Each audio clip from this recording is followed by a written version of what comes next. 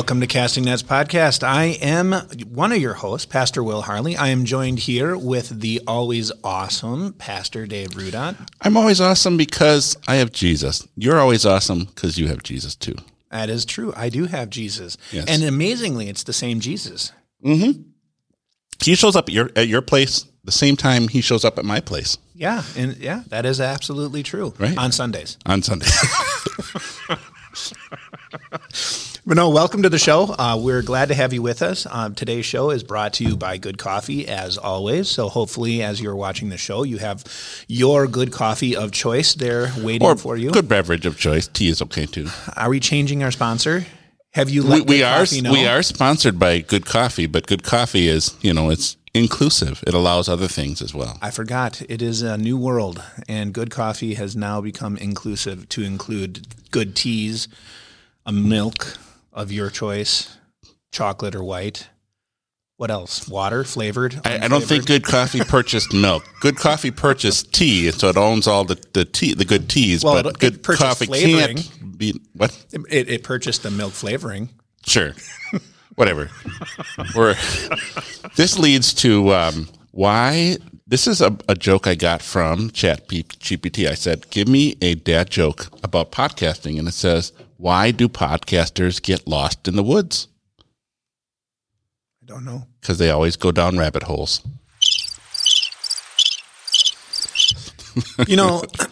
This new AI that is out there can write poetry, but it still needs some help with its humor.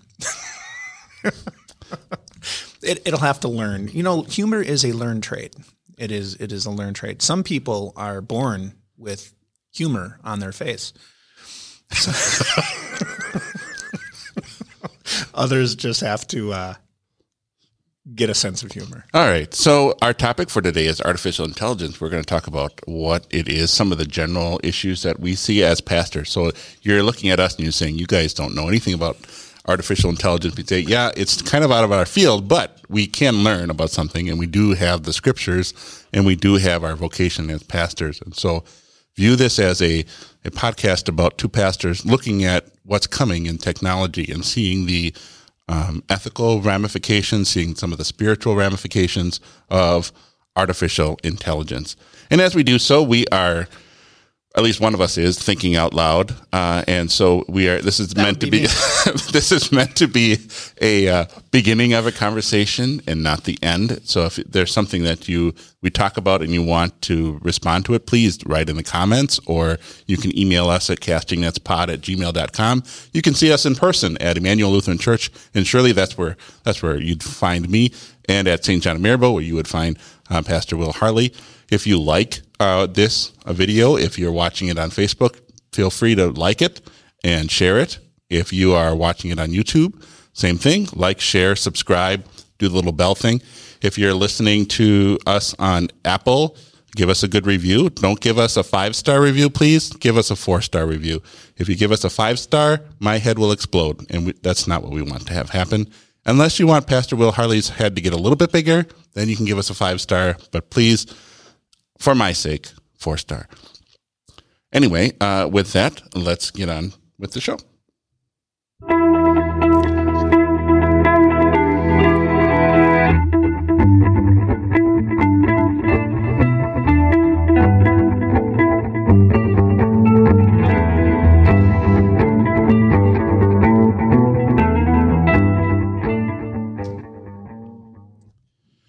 The first thing we have to address is what exactly are we talking about when we're talking about artificial intelligence, because artificial intelligence is already here. So we can't talk about something that's coming.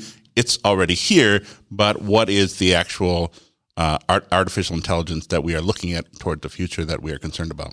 Well, I think when you talk about artificial intelligence, we, like you said, we do need to make that differentiation, because artificial intelligence can, in a very top layer, type of a way be just your search engine. The fact that you are able to go into your computer or on your phone and you type in a search and it aggregates things as close as it can to whatever it is that you're searching for and the different parameters that that's all part of an artificial intelligence. Now, what is artificial intelligence in general? It is just a collection of algorithms that search through data. So pattern recognition machine. That's basically what it if you're playing chess, Deep Blue playing our chess masters, it knows the patterns. It has information fed into it, and it spits that information out in different ways. Yeah, according to whatever the criteria is that you put in there for the search parameters. Now, so really, and to be honest, when you take AI in general and you say, okay, AI in general is just all of this metadata and all of this other data points being brought together and then having it search through those data points and finding out and taking different parameters and spitting out different information. Now take that and expand that out.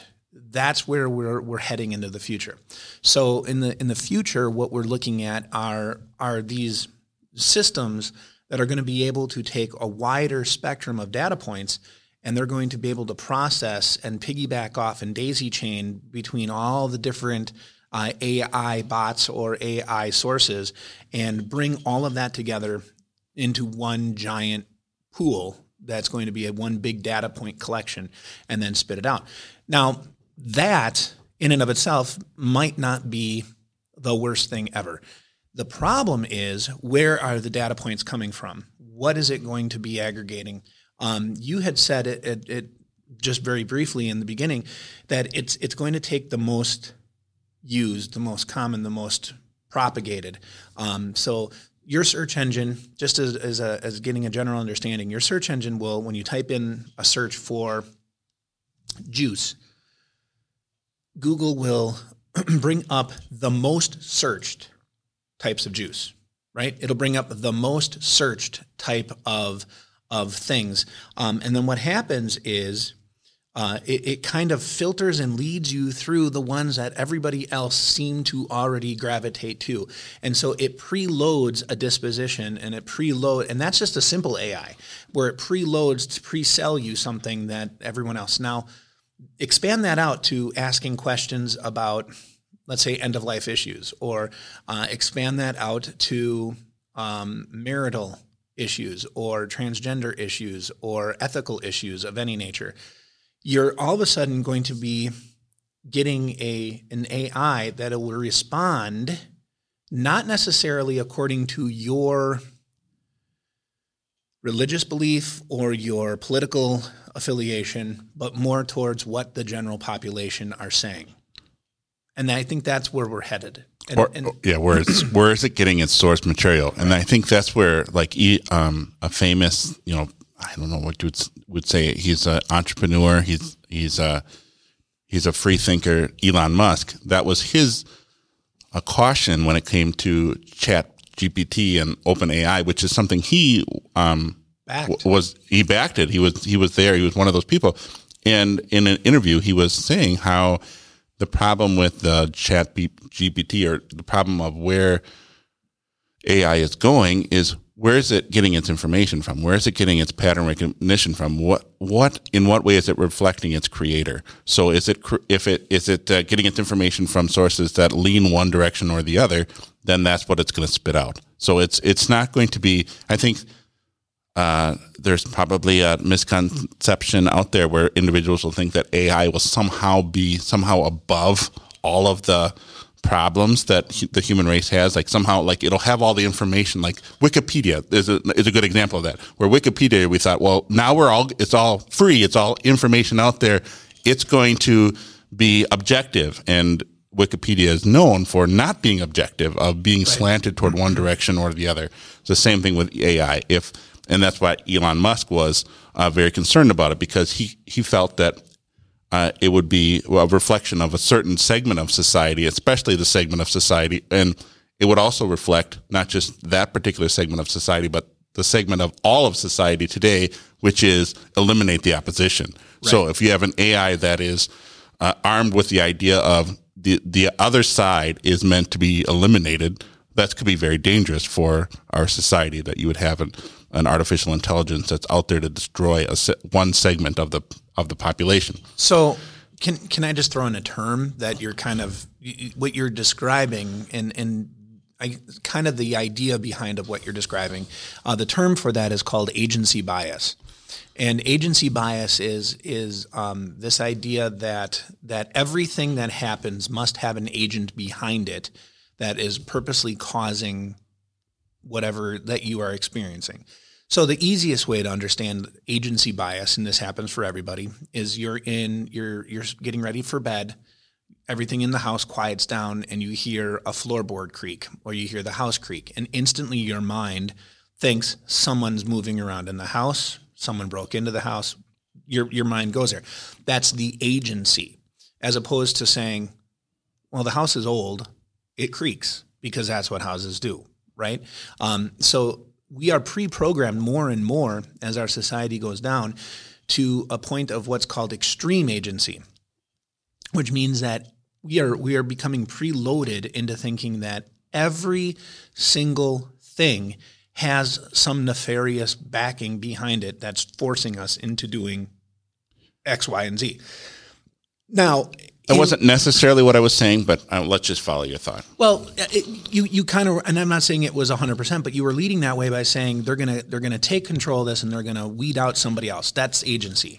That someone's going to take this and they're going to use it now to funnel out. Which is what our society is. Our society is completely destroy the other side. Right. It doesn't matter which side it is. Destroy the other side. So that's not necessarily like the Illuminati somewhere that's coming up, or the World Economic Forum that's out there controlling the entire world. This is what our society, a reflection of our society. Right. And our society is one of eliminate the opposition. But that right there with and you're right. That is agency bias, because we are preloaded to think now extremely every little thing is geared towards a victory for one side over the other. Mm-hmm. Now AI, and this is I kind of pull back and temper this just a smidge. AI at its roots, I don't think has that bias. AI has no agent. It's the algorithms of AI are built to have no agency. The idea of AI in itself is to aggregate data points. Now, the problem that you're having is that it's going to aggregate more often data points that are of a certain opinion if those opinions are being put into the system more often than something else. So if you have an AI that's searching public source TikTok videos, and it's searching public source Facebook pages, and it's searching whatever, those types of social media, and then it's also searching news reports, and it's going to automatically bring in data points geared towards whatever the main thread is. And let's face it, good, bad, or indifferent, the liberal population, or the population that might be thinking contrary to Christian values and beliefs, and orthodox Christian values and beliefs, and conservatism, if you're going to do the political side, are more vocal. And so the AI is going to be aggregating more data points from those segments because they're the more vocal of those segments. And they're not going to be pulling in the conservative or the orthodox, because let's face it, we are more one-on-one. We are more let's talk to people than we are vocal about it in public, in the public forum. Yeah. I'm going to push back a little bit on that. It's just that who is putting the AI together? I understand your temperament of not everything is a conspiracy. I get that. And I get what you're saying about it's going to get where it's going to get its source material from is how it's going to shape its viewpoint. I struggle with the idea that one side is more silent than the other side. I think they're both screaming at each other. So it is going to be a little bit of the who's putting it together, who's going to write that algorithm to a certain extent.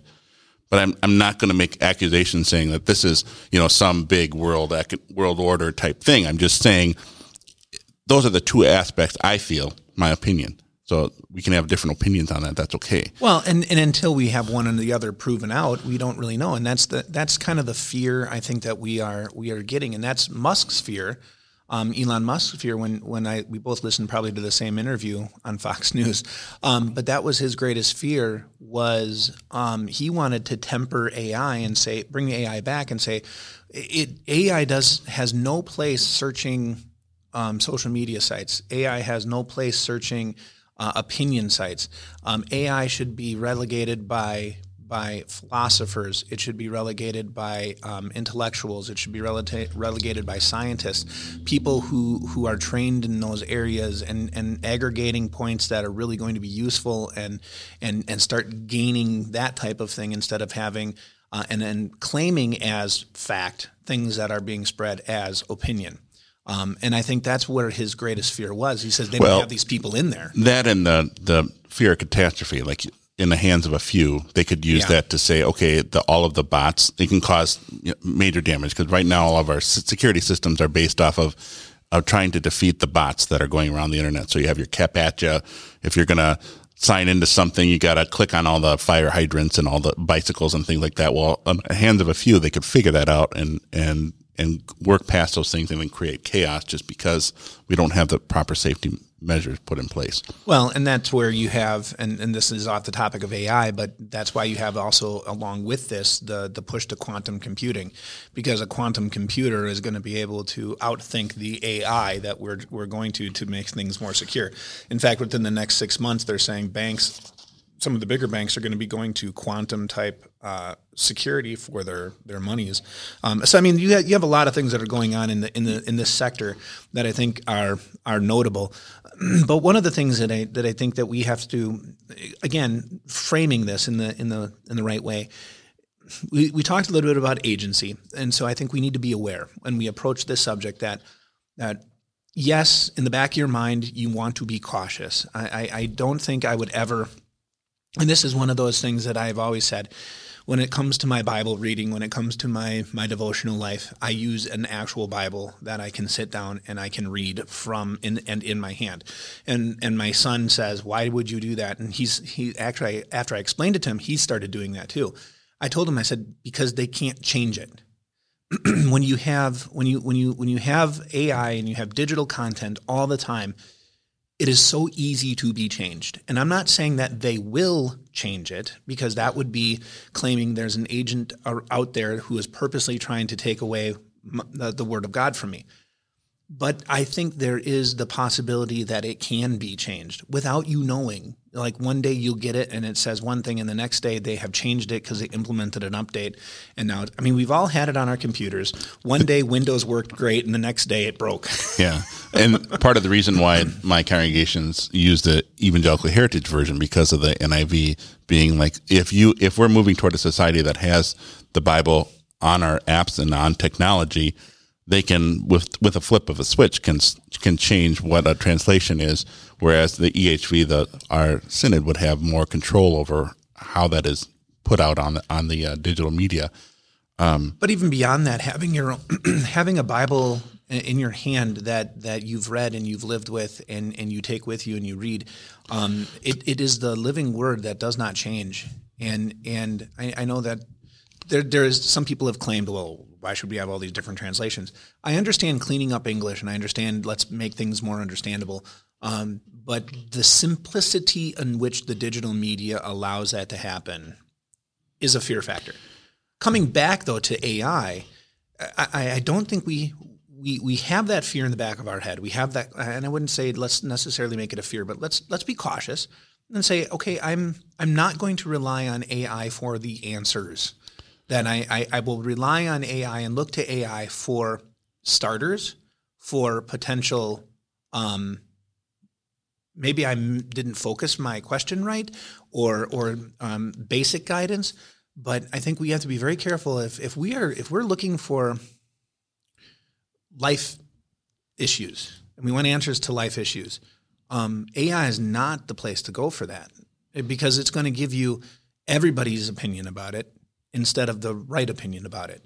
I still don't think that it's going to remove the possibility and the calling of each individual Christian to be living in the life of another, to be the light for them, which is, I think, the greatest thing that AI is trying to take away, or I think people are going to look at it and say it can take away, is that interaction between individuals. I do share your nuanced opinion of being careful and not always, and looking at technology in terms of this is a technology isn't necessarily inherently evil, nor is it the Illuminati behind it. But on the other hand, there's a very real danger. I just completing the thought of in your devotional life. I use my Bible app. I listen to the Bible. That's my devotional life, and I do know, and I do share your concern that if you're on your phone and you're reading the Bible, it is really easy to not be reading the phone and going over to Facebook or going over to your email. So the distraction level is higher. So I understand that concern. And I think the same is true for as a pastor, that would be my concern for my members too, is don't look at AI as if it is neutral, that it can't influence you, because it can. Oh, its job is to influence you. Yeah, correct. But don't also look at it and say it's inherently evil because of the Illuminati behind it and the New World Order that's coming and whatever. So it's right. It's somewhere in the middle. 666, the sign of the beast. Yeah, we're all going to get AI implanted in our foreheads. We did talk about Revelation and all that. That's a couple years later. If you have not gone through Revelation with us, please do. You got at least a good 2 years before that happens. Real highly joking. Okay, so we've talked about some of the current issues and uses of AI, the recognition that it is a pattern recognition machine. It is something that can influence because it's watching what you're doing, that's the danger of TikTok, sure, Facebook, YouTube, the Reels. They'll show you one reel and they say, "Oh, you watched it for 0.5 seconds, so I won't show you anything else. But you watched it for 2 minutes. I'm going to show you another one, show you another one, show you another one." And keep feeding itself so that you're spending time on those things so that they can sell you ads. So can I bring up before we move on, because I know we need to move on into how are we going to confront this and use it and realize it's going to be with us. But we haven't talked about potential issues. Let's go ahead. I'm sorry. Along with potential issues, both good and bad. That's why I wanted to bring this up now. Can we talk very briefly about the salient bias that comes with AI? Yeah, please do. So the salient bias is another type of. So we had the agency bias where there's someone behind it pushing it, and we kind of talked about that. But there's this idea of a salient bias where AI is only going to push what is got the most potential or what is the most emotional, and I think that we have to kind of, and that's our natural inclination as well. So to put this into two different factors, a salient bias in a human reaction would be the focus that we've had for many generations now, unfortunately, on self, where we focus on self to the exclusion of everything else, where my self-care, my self-happiness, my self-joy, if something does not, that is a wonderful sound, the sound of, the idea of self being the focus and to the exclusion of everything. That is a salient bias. That is, I look at the potential of myself. I'm looking at the emotional effect that it has on myself. Now, in the last couple of years I wouldn't say since COVID, but COVID exacerbated everything. It's been the salient bias of negativity. So you can call it a negative bias, where we look at all of the blessings that we have. They're sitting right there next to us, but we're focused on the one bad thing way off in the distance that really we shouldn't be focused on, because who cares? That same thing can happen with AI. When we talk about its potential and we talk about the goods and the bads, we can gravitate towards one particular good in and over the rest that could be bad. Vice versa, we could focus more on the bad one or two things that we have to be cautious of and exclude all the good that it can do and is doing. So I think when we approach this, we have to realize, okay, agency bias could be, but probably isn't. Let's try to take things in the best construction. And a salient bias, let's not be so hyper-focused on one area over the other area so that we've excluded, really this is a big, huge pot being mixed together. Yes, AI has a definite potential that you were talking about before we started the pre-show. is the idea, using it for someone loses a limb, and so you'd use that artificial technology where it's discovering your patterns and knows how you're going to move, and it will anticipate those things. Biomimicry is what that is called. Right. So I and I do appreciate the topic of it's not always all good and it's not always all bad. That's a nuanced approach, because when you think of things like TikTok, I look at my bad, right? We always bad, but then I let my kids don't have TikTok on their phones, but YouTube's on their phones, and YouTube uses the same exact thing with the reels. So it's the same, TikTok is evil because of the potential agency behind it moving. There's lots of kids doing self-harm and things like that by watching those videos, but those videos are also on other platforms. So for me to say TikTok is bad, YouTube's okay, and Facebook's okay. Except for China is owner of TikTok. Correct, but it's still the same. I'm just, it's still the same. It's still the same evil that could be behind it. Is the moving us away from our vocations and moving us towards moving us towards the black hole of self. It's always about me. Well, that's that salient bias again, where we usually end up focusing, instead of on the big picture, we end up focusing on one aspect or the other. Whatever has either the most potential or the most emotional value, and those are the things we gravitate to. Yeah, and not to say that there isn't anything wrong with taking care of yourself. And we've had Susan Fink on in a wonderful book about self-care. So self-care is a good thing; it's a biblical thing, but it can be a black hole. Because if that's what you're always focused on, and I don't think that's what her book, I don't feel that her book is one that says, here's a black hole. It's, This is, you have a body and take care of it. And Jesus himself says to his disciples, come with me to a quiet place and let's get some rest. So the idea, I went down a rabbit hole. I'm a podcaster. I know you are learning. I'm not learning. I was at one level, and then I met Will Harley. No, so let's talk about that. some. Yeah, can we go down that rabbit hole? Because I think it's worthwhile. Because I think you're hitting on a point there, and how you brought it all in. You're hitting on a point that really this discussion of AI is a continuing discussion that is already being had with social media, with YouTube and things. And I think that does bring in the potentials as of AI, because as we've all learned, I'm a YouTube user. I like YouTube. I learn from YouTube. I have great value that I found in YouTube. Can it be misused? I think it can. And I think there are bad things on YouTube that I would never show my children, and I don't want them to be a part of. I think there's things that are bias. I think that sometimes they weed things out that shouldn't be weeded out, or however you want to say it. Mm-hmm. But when I was rebuilding my home after I tore it all apart, YouTube gave me a lot of the how-tos to rebuild that. Yeah, I use YouTube all the time for fixing my car. Or YouTube for figuring out how to do podcasts and go down rabbit holes. Yeah. But I think we look at these institutions, we look at these areas, and we look at these things, and we can say all these bad things that could come from it, and some of them have bad things that are part of it. But that's because we're sinners, and we live in a sinful world. And I hate to say it, that every pastor who stands in the pulpit has that sinner come through and doesn't necessarily always say things in the right way or do things in the right way or present things in the right way, and they've put a hurdle before the gospel. And these tools also, because they're built by us and because they are they're not infallible like our Lord, are going to have problems that are built into it because we are problemed and they're built into us. But that doesn't mean that these items are tools in and of themselves and can be used appropriately to some extent.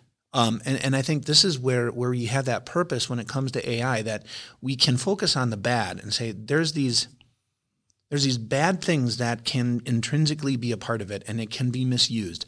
Case in point, school is and this has been huge in colleges and high schools, that Chat GPT is able within a relative modicum of success. I'm actually not extremely disappointed in it. Able to write a paper. Now, is it infallible? Absolutely not. Do I believe that it needs to, whatever it does right, needs to be gone over and things added, things deleted, things corrected? Yeah, you would still need to know the material to be able to do that, but it has given a good start. Now, the problem is that Chat GPT has been able to write papers that the kids who are in the stage of learning just print off and hand in. And yeah, it's not plagiarism because there's never two there. You could put in the same parameters. I'll put in the same parameters, and they'll maybe have some basic information, but they'll never come out the same. Yeah, I did that. I said, why do people watch Star Trek and why do people watch Star Wars? And it gave 5 reasons, and they were both the same reasons, but just listed in different order. So it wasn't exactly the same, which, okay, the plagiarism thing, it's still not your own material. And I think this is a line different from, say, card catalog versus searching something on, going up to the library and searching something in your, there were people, and I'm sure I was one of those, like, oh, you didn't use the card catalog, you didn't understand how the library system worked, you just put something in that told you where to go. And I think this is a little bit different from this change in technology that happened in searching for books, in that it is eliminating it's inhibiting our ability to critically think, and that's very important for our children to learn. But now, just playing devil's advocate here, that's all this is. That same excuse was made, or that same topic was brought up, and that same verbiage was used when we went from a society that was oral to a society that had the written word. They said, well, now we're going to get dumber because we're not being forced to memorize. And then when it went from the written word to radio, we're like, now we're going to get dumber because now we can listen to it instead of have it. And then it went from the radio to video, and we're like, well, now the society is going to get dumber because we're not using our ears, we're using our eyes, and it's just a couple of second worth of blurbs. No matter what progression you're going to make in society, you're going to always have that step where that argument of we're getting dumber. And the reality is, you're right. But it's not because of AI. We're getting dumber because sin keeps destroying every generation. And you may have some brilliant people in one generation, but they're far fewer than in generations past. But that's a totally different conversation that I think we could pursue on a podcast. But it's the reality that the generational effect of sin has taken its toll, and you can see it throughout from the point of creation to where we are now. There is not only the promise you will die, but in there is you will be continually dying, and that's in Genesis 3. That idea of you're going to continually die, which is your faculties will become less. Your ability to defend yourself from disease will become less. You're going to continue to go down and down and down. Yeah, it is hard to determine, are we getting dumber considering all of the technology that we have today? It's just that it's a perception thing, because you would think of the people before us were able to, this is an overgeneralization, we're able to critically think, but then at the same time, where you say, oh, they were able to critically think in the past, they were allowing atrocities right under their nose. So it wasn't like, oh, everything was better in the past. It's just that they had... That's what their critically thinking said. Yeah, go ahead. Segregation. Go ahead. That makes sense. That's rational. But yeah, right. And I hear this from older society over and over and over again. And I have nothing against older society. I have a deep love for the aged people in my congregation and in the world. But they look at you and they'll look at my kids and they'll look at me and they'll say, well, if only you would have, or if only our school was this way. And I'm like, wait a second, just step back. It's your generation that's leading the country. Your generation that's leading the charge. I think there's a logical fallacy taking place, and the logical fallacy is what you're comfortable with is right, and therefore must be And what is new is wrong because I don't understand it and grasp it, and therefore it cannot accomplish what my generation did. And that's a logical fallacy. That those are two different subjects. So yes, the way that we did things, right or wrong in the past, it worked, didn't work great. Yeah. And we can point to that. What we're doing now, we don't know if it's going to work yet. We'll find out 40 years from now. But if, let's say it does, then we can say, well, it worked, but it didn't work great. The problem lies, and this is where it comes back into the philosophical nature and the religious nature. The problem lies in something that's under it all that is causing the issue. And it's not what we are attempting. It's the sin that is intrinsic in what we are and the way our brains function that is causing the issue. Even in the brightest, they have faulty thinking. Even in the not so bright, there's faulty thinking. You could be in a locked room and have zero input from anything and still have faulty thinking because that's sin. And I think that's we forget that problem. Sin is creative. It comes up with new ways. Like when you are a kid and you're 2 years old, your sinful nature is this way. I know my brother John always would say it's amazing how as our kids develop, the sinful nature develops right along with it. So when it comes to technology that our society is developing, our sinful nature is going to come right along with it. I do want to talk more about some potential issues that we see down the line. Let's do that. If that I return back to the entrance of the rabbit hole and go down another rabbit hole. I think one of the major issues that I see with the AI coming in the future is addressing our need for community. That it is going to take the place of the flesh and blood because your AI is a pattern recognition machine, so it can look at what are some of the words that, or it can also have an algorithm that says I'm going to say these things, and. Like, I'm just going to throw out some examples. Like a Replica is a web page where you can have your own little AI person, and it always wants to ask questions about you. It's always asking about you. How are you doing? How are you feeling? And you can right. So there is. Ego. I mean, God has created us to be in a community where we are feeding off of each other, while we're caring for each other. Others are caring for us. What gets in the way? Our sinful nature, which says it's all about me. And so we can feel very alone during the pandemic. Loneliness was a huge thing, and I think it's always been there. But you can be alone and be in a group of people. Yeah, exactly. So this is where I see a potential problem: is the people looking for their social outlet in an AI. Now, granted, an AI can help. The Replica app or the Finch app is one that my kids have on their phone. You can use that to your advantage because Finch will tell you, okay, now this is your time, because you can tell it. Tell me every day to remind me to do my devotion. And it will do that. And it'll give you a little bonus, whatever little motivations that you can use on the app. So you can use that to your advantage. However, it also opens up an opportunity for you to find community in something that isn't real. Well, and expanding that and taking that and then let's just blow it up. One of the things that is, I think, hindrance in ministry is twofold when it comes to this particular problem. The first is when the Lord works in our heart through the Spirit and His Word and through the sacraments, He doesn't leave us alone. He brings us into the family of believers.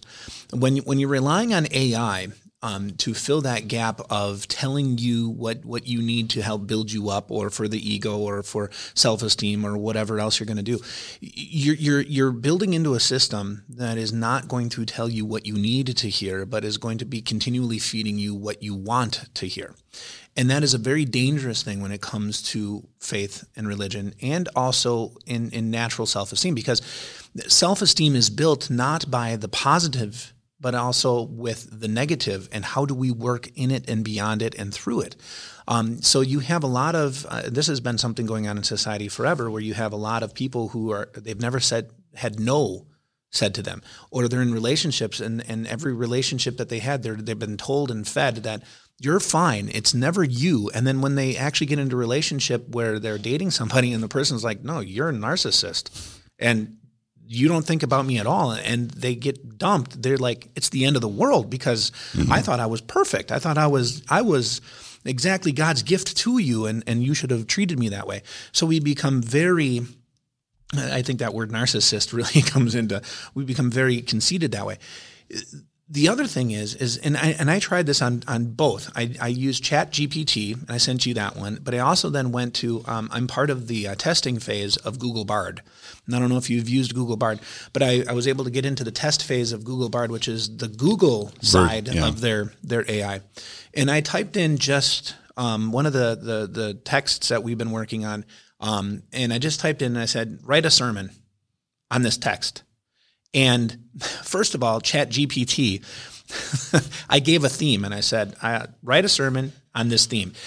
It quoted the theme as if it was, isn't it wonderful that Jesus said, and then it quotes the theme, which Jesus never said. So it doesn't know the difference necessarily. But when I had it, I hit re-algorate, so it went through and rewrote it. And it wrote a sermon where it's somewhat factual. I mean, it looked at the text and it didn't look at it in Greek or anything like that, but it tried to pull together a lot of commentary information. But one of the things that I noticed, and I sent it to you, is there's no law. There was no we have a problem with, or this is what the Lord is confronting and why he's confronting it, and it's in you.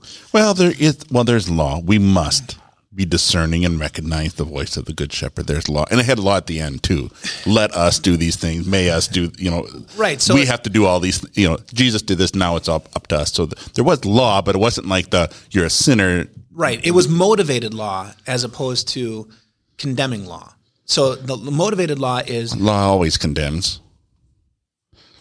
I understand. But instead of saying, this is who you are, this is our natural tendency. Okay.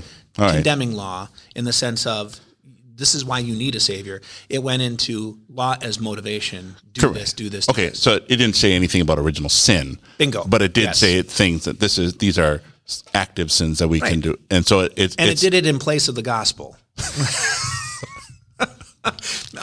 But I have to say that and that was ChatGPT. On the flip side, I went and I did Bard. And when I went to Bard, I actually did the exact same thing, copy and pasted the exact same question. And in the first try, Bard actually did come out with, now it did come out with original sin. But it did it through quoting the scriptures, not actually which is fine. But it's one of those things that makes it very interesting as we talk about the pros and cons, is because we can get so caught up in this because it's going to become a part, whether you like it or not, it's going to become a part of our life. ChatGPT is being discussed now because Microsoft is one of the big contributors. They want to put it into their word, which is used by almost everybody. Bard by Google is going to be a part of Google Docs, which is used across the country and across the world as a huge free source for schools, especially a writing tool. So you're going to get these things that are built into there. And I think one of the things we have to be cognizant of, like you said, they are going to be looking for self-esteem issues. It's going to try to build you up instead of tear you down. And in some ways will not be heavy on what you need to hear, but on what it thinks you want to hear. In the same way, there's much that we can learn from AI, like the way that AI is concerned about someone else. I mean, that is a consistent problem that Christians have faced, is concern for somebody else. And it's right there, Jesus' words, right there, the words of Paul, the words of Peter, is that we are here to love our neighbor, and that doesn't necessarily mean that we reaffirm them in their sin. It just means that we're there for them. How can we help? How can we reach out to them? How can we reach out to them? How can we serve them, serve our neighbor? That's always been there, and AI can teach us about the words that we could possibly say. Like if I don't know how do I, and that was one of the things when I had the replica and I was looking at its responses. I'm like, that's a nice way of phrasing something. That's a nice way of asking how you were doing or how to get someone to open up.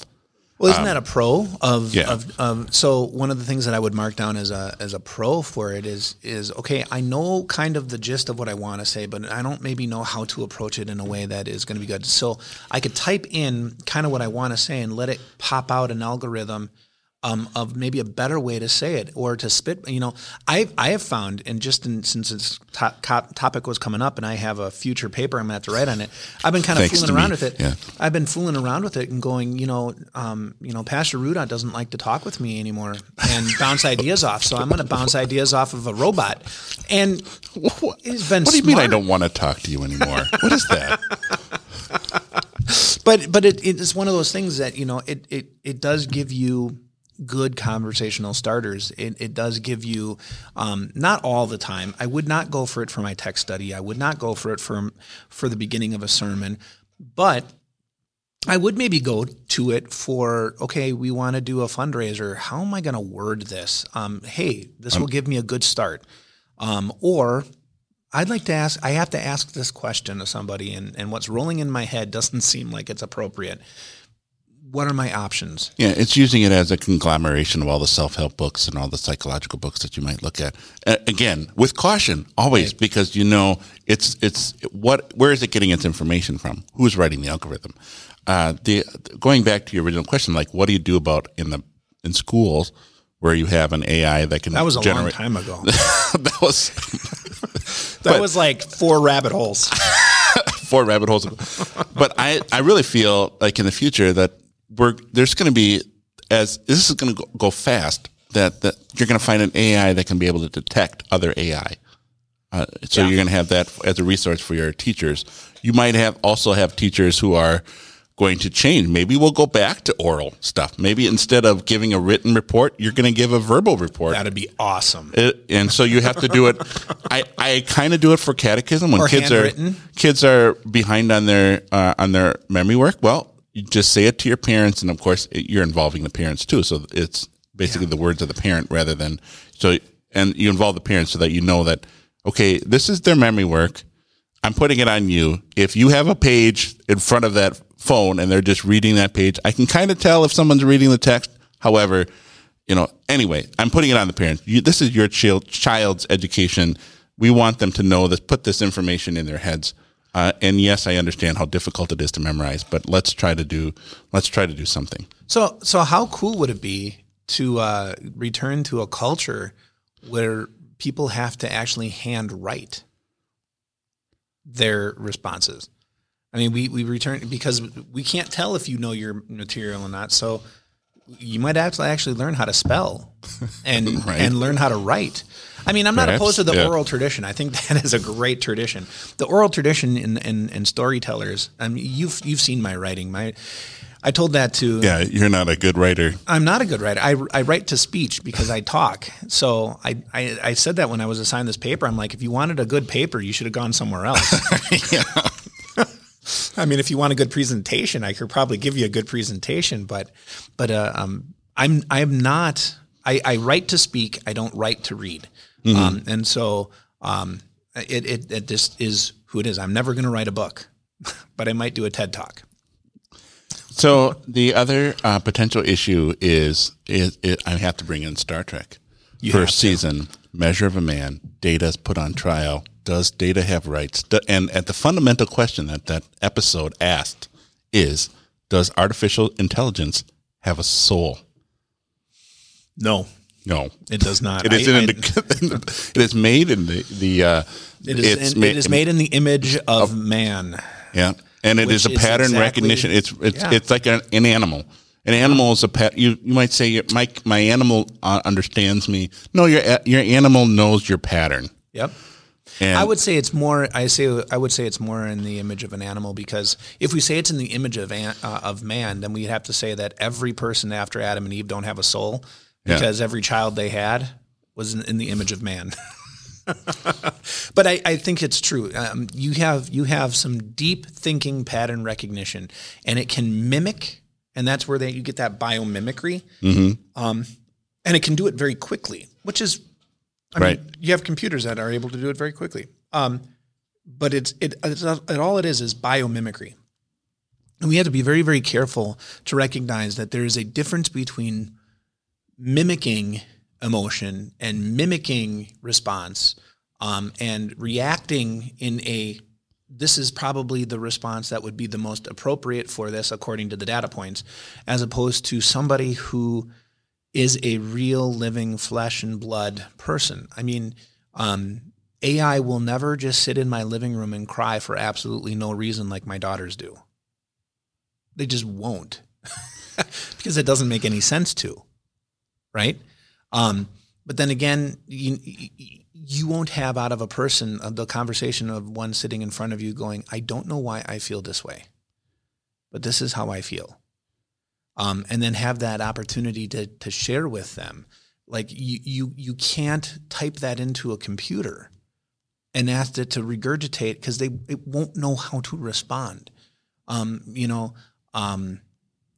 You ask it, do you have a soul? It'll say, well, I'm a man-made thing. I don't have a soul. It recognizes it doesn't. Or that's what's programmed to say that. Well, it's programmed to say that. But you also go in there and you'll say, what is the meaning of my life? And it'll give you all the generic, and well, some people think this and some people think that, but that didn't help me because that's not what I'm struggling with. It cannot respond in that way. Now, will it in the future? I don't know.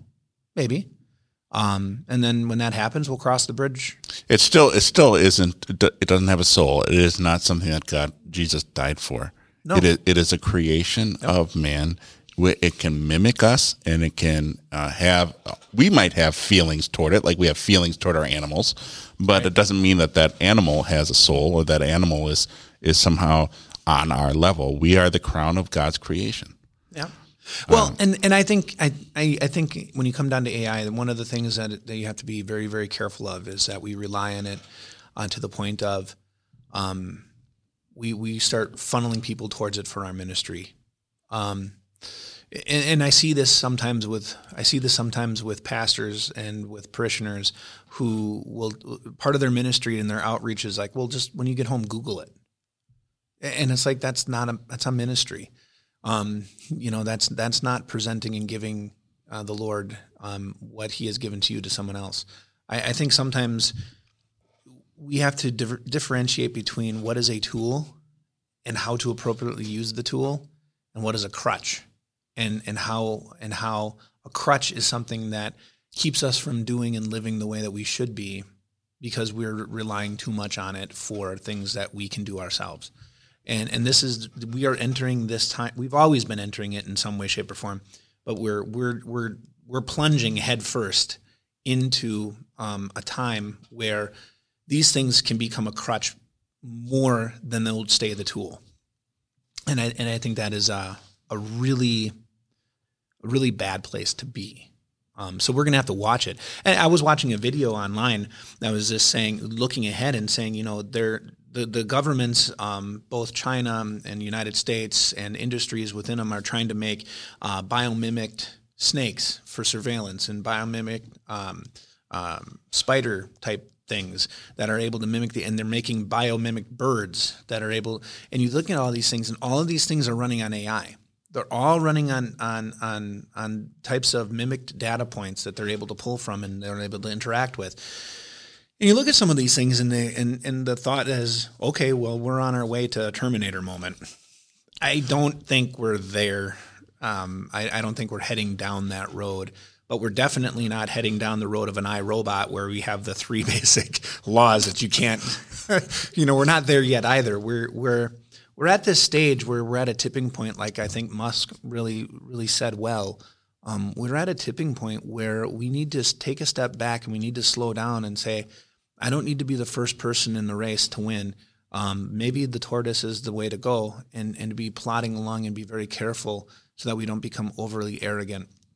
And one of the things that I had heard, and I don't know what your thoughts are on it, but they said with the advancement of this AI and falling down this pit head first, a lot of people are looking just for the payout instead of the cautionary tale. reflecting on the ethics of it. Yeah. You're moving on to the portion of the program that we are talking about, our pastoral predictions, good and bad. You actually did a transition. I didn't have to pull you back. I'm so proud of you. I had no rabbit holes today. No rabbit holes.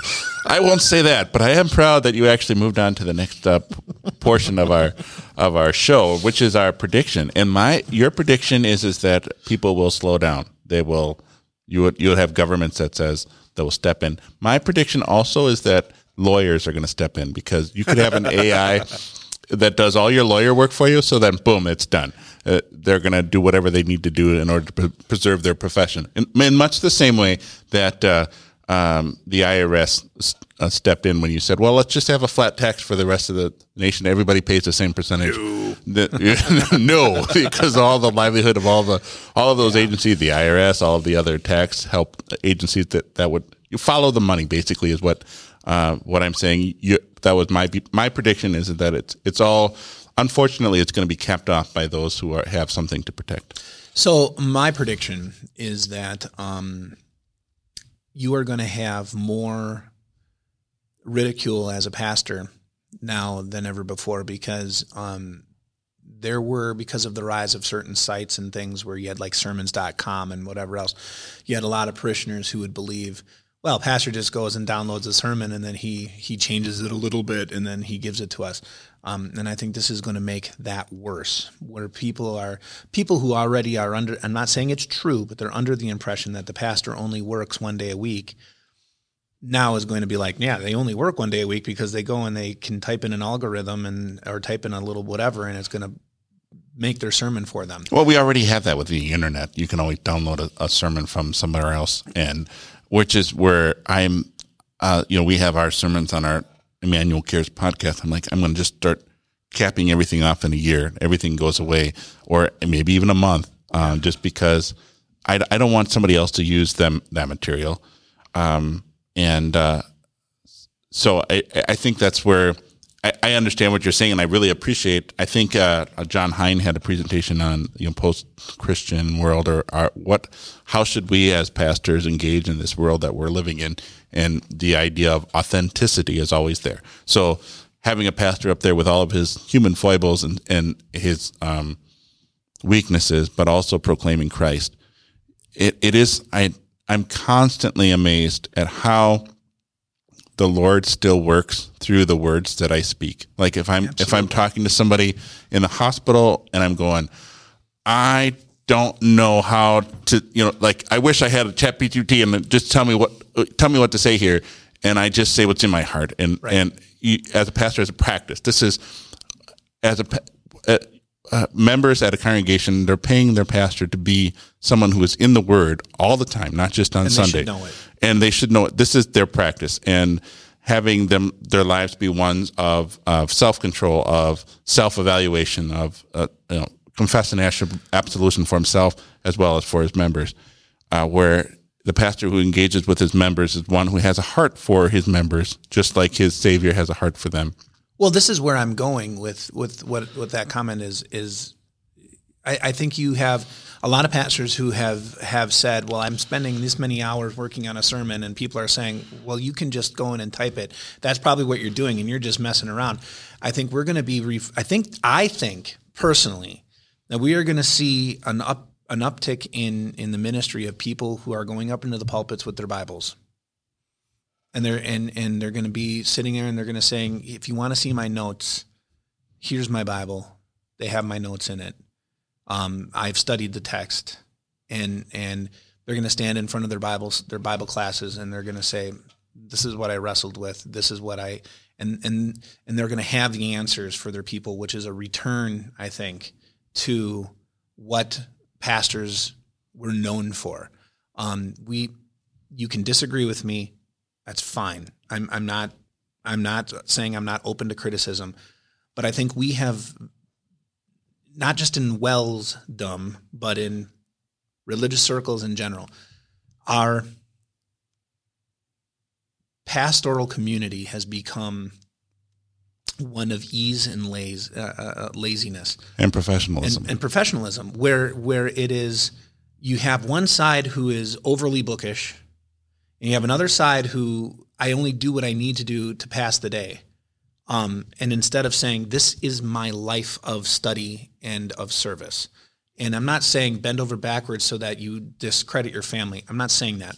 But I'm saying, the time that I'm in my office, I'm reading, I'm studying, I'm getting together with the brothers who understand what I'm talking about. And yeah, I'm getting paid to sit and study the scriptures because that's my job.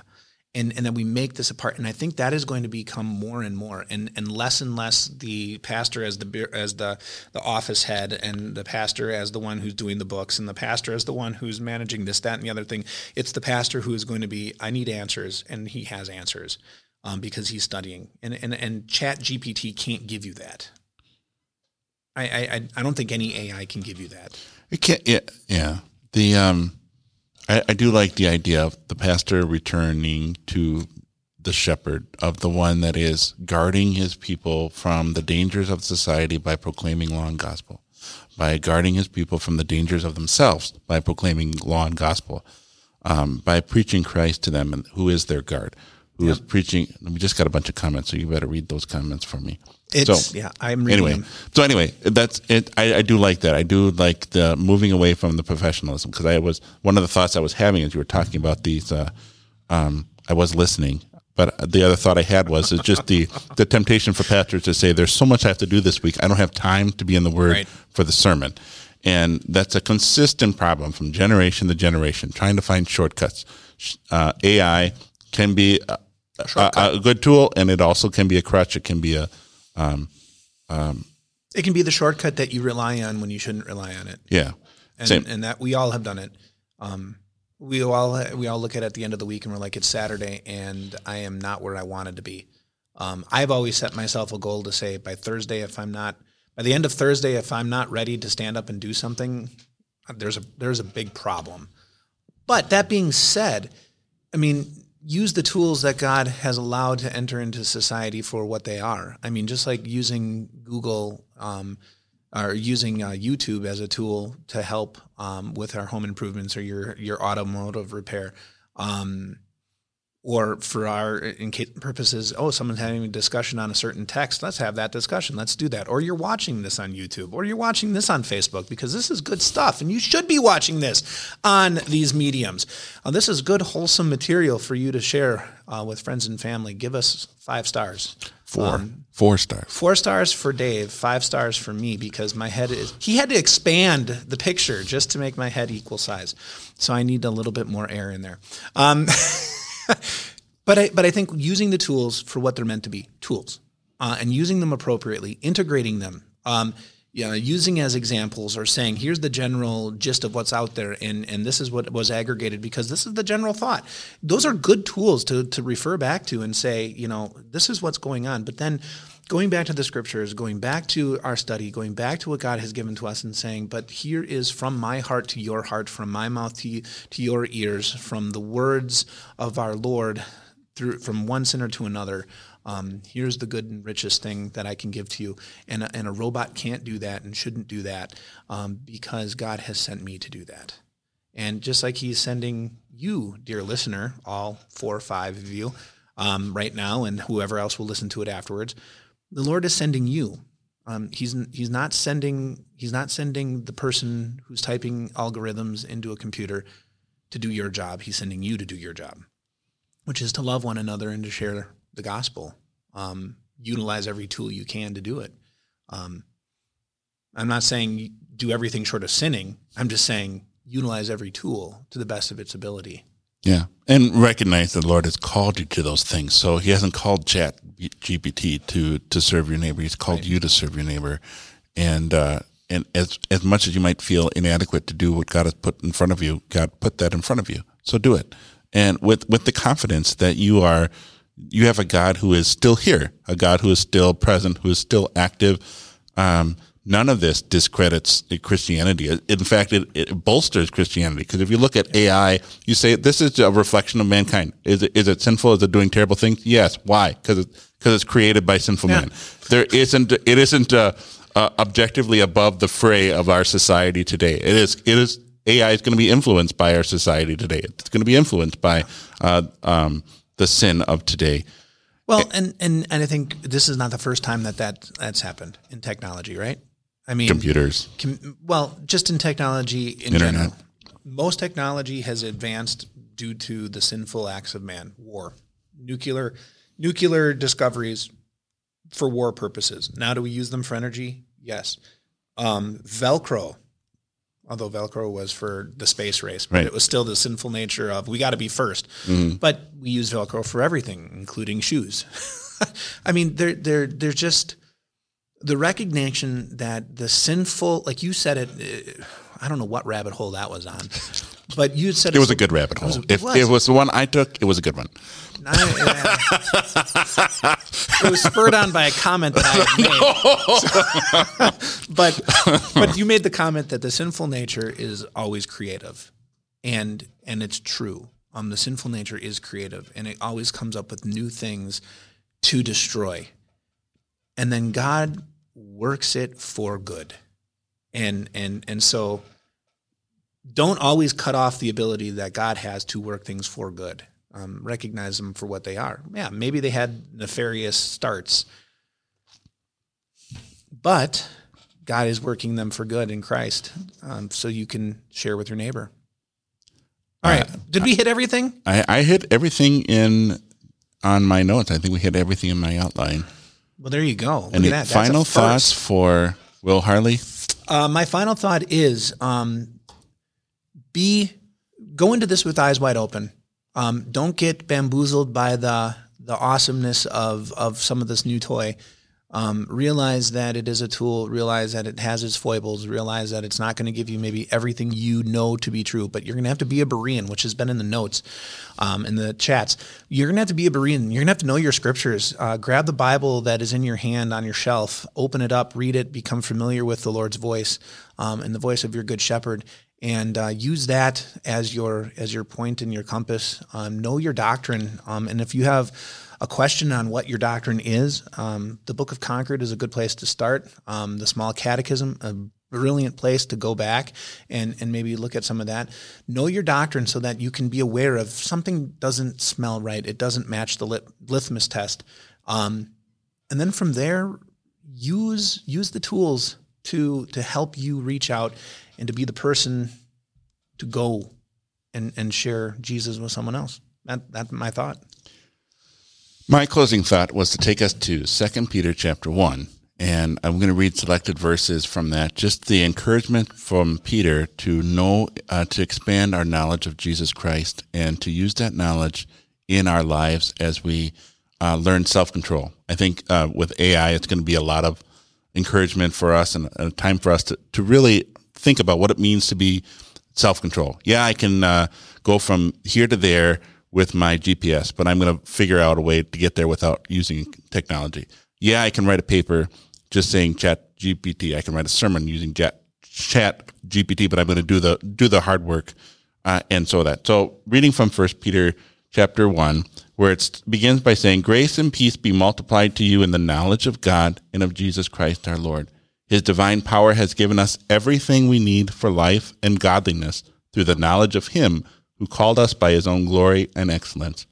And then he goes through a list. And so I want to start at that list in verse 6 where it says, "To knowledge, add self-control. To self-control, add patient endurance. To patient endurance, add godliness. To godliness, add brotherly affection. And to brotherly affection, add love.